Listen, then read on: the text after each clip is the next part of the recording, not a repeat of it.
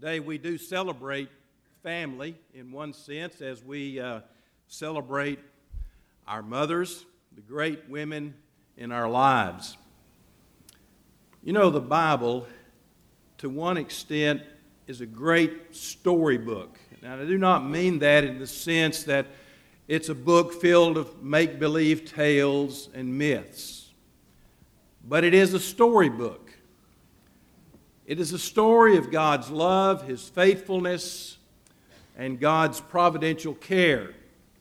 And one of the ways that God tells us about His love and faithfulness and His providential care is that He demonstrates those things through the lives of people whose stories are told in the Bible.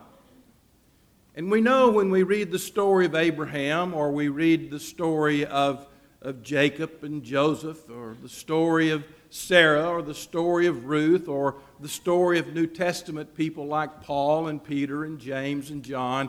When we read those stories, it's not all about them. It's about God. It's about how God worked through their lives. And even though the Bible has been complete for many centuries, I believe God still works through the lives of people, don't you? I mean, He's worked through your life, hasn't He? And so when we tell our story, a story of faith, a story of our journey with Jesus, it is a story about God and how He has worked through our lives. This morning, I want to tell you a story. And it's a story about my mom. And I have struggled with this message some this week because I did not want it to appear as though this is just about Mom. Although moms will be happy to know that we are in love with you, and we thank God for you, and we appreciate everything you've done for us. And as I tell Mom's story this morning, I believe it could very well be your story. It's a story of faith. It's a story of God's love and a story of God's providence. Mom's name was Christine Edwards Cannon. And as I tell her story this morning, I'll just hit some high points, but these are not just words about Mom. These are going to also include some words from Mom. Now, Mom was a preacher's wife, and she would be astounded this morning if I should happen to call this message a message from Mom. But before I finish, you will hear her words, and I think they will speak to all of us, and especially they will speak to the hearts of mothers. There's a biblical mandate for this message today. It's found in Exodus chapter 20. It is repeated in Deuteronomy chapter 5. It is expanded in Ephesians chapter 6, and from that passage, verse 1 through 3, we have these words. Children, obey your parents in the Lord, for this is right. Honor your father and mother, that it may be, this is the first commandment with promise, Paul tells us. Honor your father and mother. This is the first commandment with promise. And here's the promise, that it may be well with you and that you may live long on the earth. So the very thing that kind of prompted this message today was a book I received in the mail just a few weeks ago. It is entitled A Legacy of Hope. And I hold it up for you to realize that this book is about celebrating 100 years of service from the Potter Children's Home and School in Bowling Green, Kentucky. This place was my mom's home from 1929 to 1941. To my knowledge, it is the oldest children's home supported by Churches of Christ. It began in 1914. It began on the campus of what was originally called Potter Bible School, headed by James A. Harding and R.C. Bell and other great Bible teachers. For about 14 years, the college existed and trained ministers and students in living the Christian faith. When the school had to come to an end, the family who had donated this farm and this property decided they would continue it on in honor of their deceased son who died following the Spanish-American War, and it would be devoted to the care of children. My mom, Chris Cannon, moved to live at this place in 1929. And this is her story. I begin this story today with red roses. Red roses. There was a time, and I think the custom has just about died. There was a time when on Mother's Day, which we in America have celebrated since 1914, when if your mother was still living, you would wear a red rose on Mother's Day, and if she was deceased, you would wear a white rose. My mother loved that tradition, and that's why I start today with red roses. I'm going to be sharing with you this morning some reflections that I've written over the years, and I will be reading them to you. I'll be sharing them not only from my memory and my heart, but from specific words on a printed page. When I was a boy, Mom always pinned a red rose on me on Mother's Day. I well remember she would place 3 red roses on the kitchen table for her 3 sons, and every year she would remind us of how fortunate we were to have a mother.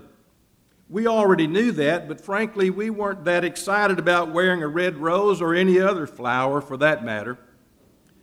And so today, on this Mother's Day, I'm thinking of Mom. She's been gone for 9 years, and I think of her quite often. Mom was conservative in her ways. Mom was strict in her beliefs. Mom was loyal to her family, and Mom was always faithful to her Lord. And in many ways, I am today what I am because of Mom. Mom was always there to encourage, to strengthen, to support. And especially in my days as a preacher, the last 5 years of her life, she sat in a pew about right there on Sunday morning in Texarkana. And after every service, even though she had heard my dad preach for 56 years, she would come by and tell me, "I think that's the best sermon I ever heard."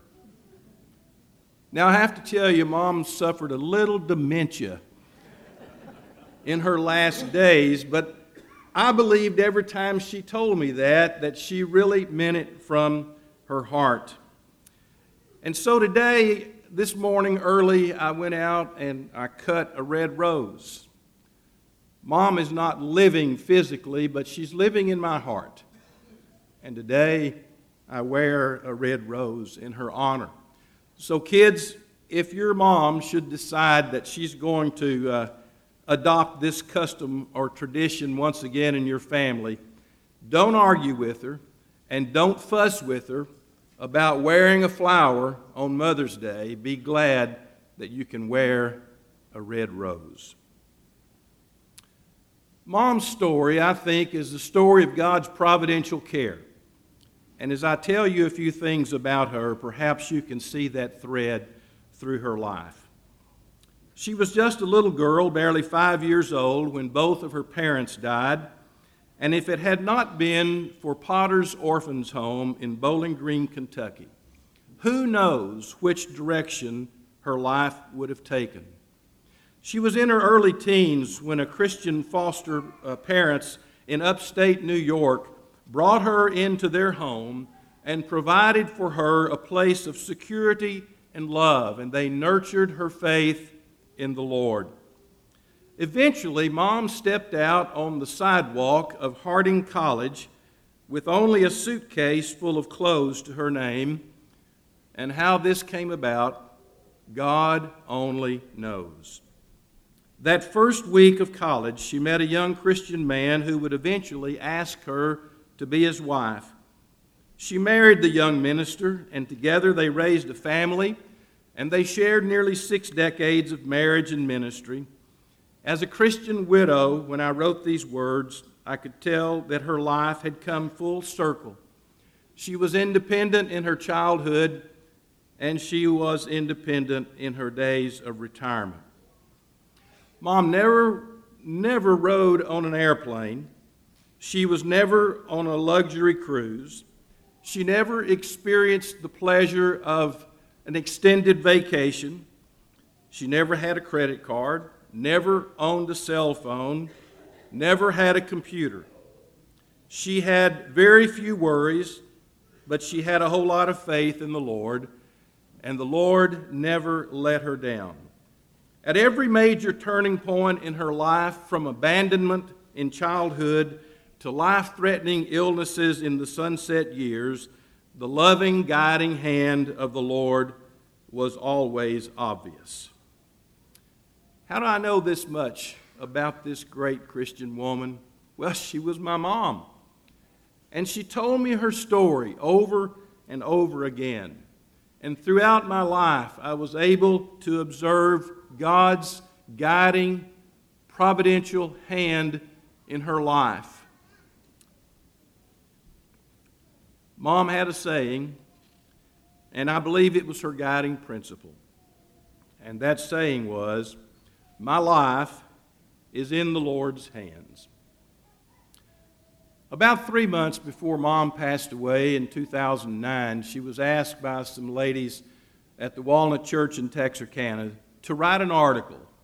And the title of that article was to be, "What I Have Learned." And Mom said, "I don't know how to write an article." And so I interviewed her and very quickly asked her a series of questions. And here's the result of what Mom said she had learned in her nearly 85 years of life. She said, "Life is a great teacher, and the longer I live, the more I learn from life, and here are a few things that life has taught me." Here's Mom's message to the women, the girls, the mothers, the wives, the grandmothers in our church today. One, she says, "As a small child, I learned the value of having parents because I became an orphan at age 5 when both of my parents died. As a foster child, I learned how important it was to have a loving Christian family who provided for my needs. As a college student at Harding College, I learned to be independent and to do for myself. And as a friend, I learned in order to have friends, one must be a friend, loyal and true. As a wife of 55 years, I learned to love my husband and to be submissive to him. And as a preacher's wife, I learned to just be myself and to support my husband.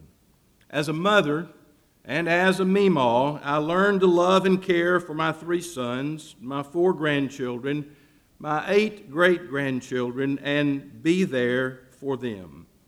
And as a widow, I have learned to accept the changes that come with life, regardless of how difficult they may be. Mom said, "I have been a Christian since 1936, and at that time, that was 72 years. She said, "I was baptized by Ben F. Taylor at the downtown congregation in Bowling Green, Kentucky, and she remembered that night, that Sunday night, 6 girls from Potter's Orphans Home were baptized into Christ." And here is her quote, "Through it all, God has been good to me, and He has taken care of me. And through it all, my life has been in the Lord's hands." My favorite scripture is Romans 8, verse 28. And we know that God causes all things to work together for good to those who love the Lord, to those who are called according to His purpose. My 2 brothers and I were privileged to care for our mother in the last few months of her life. it was our honor to sit with her and feed her and comb her hair and comfort her and pray with her. We were faced with some tough decisions, and we always assured Mom that we were doing the best we could for her. And every time we were with her, we held her hands. As I caressed Mom's hands, I thought of the tender care they had given us over the years. Mom's hands had bathed us, clothed us, fed us, and on occasion, they had even disciplined us. But they had also pointed us in the right direction in life, towards God. And so the soft, tender touch of Mom's hands spoke of nearly 85 years of gentle, caring love. And just a few hours before Mom went to be with the Lord, I was holding her hands. Mom was very weak and did not appear to be conscious. Her hands were limp and lifeless. And I gently patted her hands, and I told her I was going to leave for a while, but I would be back soon. And immediately, Mom grasped my hand with a firm grip, and she would not let go. For about 15 minutes, she held on tightly, and then she released me, and I knew then it was Mom's last goodbye. And when Mom turned loose of my hands, I could almost hear her singing with blessed assurance, "Precious Lord, take my hand, lead me on, let me stand. I am tired, I am weak, I am worn. Through the storm, through the night, lead me on to the light. Take my hand, precious Lord, lead me home." Would you bow with me for scripture and for prayer as we close this message? Who can find a virtuous woman? For her worth is far above rubies. Her children rise up and bless her. Her husband also, and he praises her, saying, "Many daughters have done nobly, but you excel them all. Charm is deceitful, and beauty is vain, but a woman who fears the Lord, she shall be praised." Father, this day we are so grateful for the mothers that you have given us. We know that your word says that children are a gift from the Lord. I believe also that parents are a gift from the Lord. And we thank you for giving us our moms and our dads. We thank you for their faithfulness, for their example of living Christ before us. We thank you for the way they consistently walked the walk and lived a life of faith. We are thankful that they have passed on to many of us from one generation to the next the story of Jesus and the message of his salvation and his death on the cross. We're thankful, Father, that for some of us, we know that they have joined that great cloud of witnesses, and they look on as we attempt to run the race. And on days when we falter and when we grow weary, we can hear them cheering us on to be faithful and to keep on keeping on. So we thank you this day for godly people who have influenced us. And if we were fortunate enough to have a Christian father and a Christian mom, God, we thank you so much for that. And we pray that we will be faithful to our calling so that one of these days, when we all get to heaven, we will rejoice with God's family through the ages, and we will praise your name forever and forever. In the name of Christ we pray. Amen. Mark's going to lead us in a song and encourage people to think about how God's Word touches your life today, the changes that you need to make and the direction you need to be traveling. And for those of you who have come to be with us as guests today, I know you're sitting as families, and we honor that. We're so thankful that you chose to be a part of this worship service this morning. And if we can assist you in a spiritual way, we encourage you to come now as we stand and sing.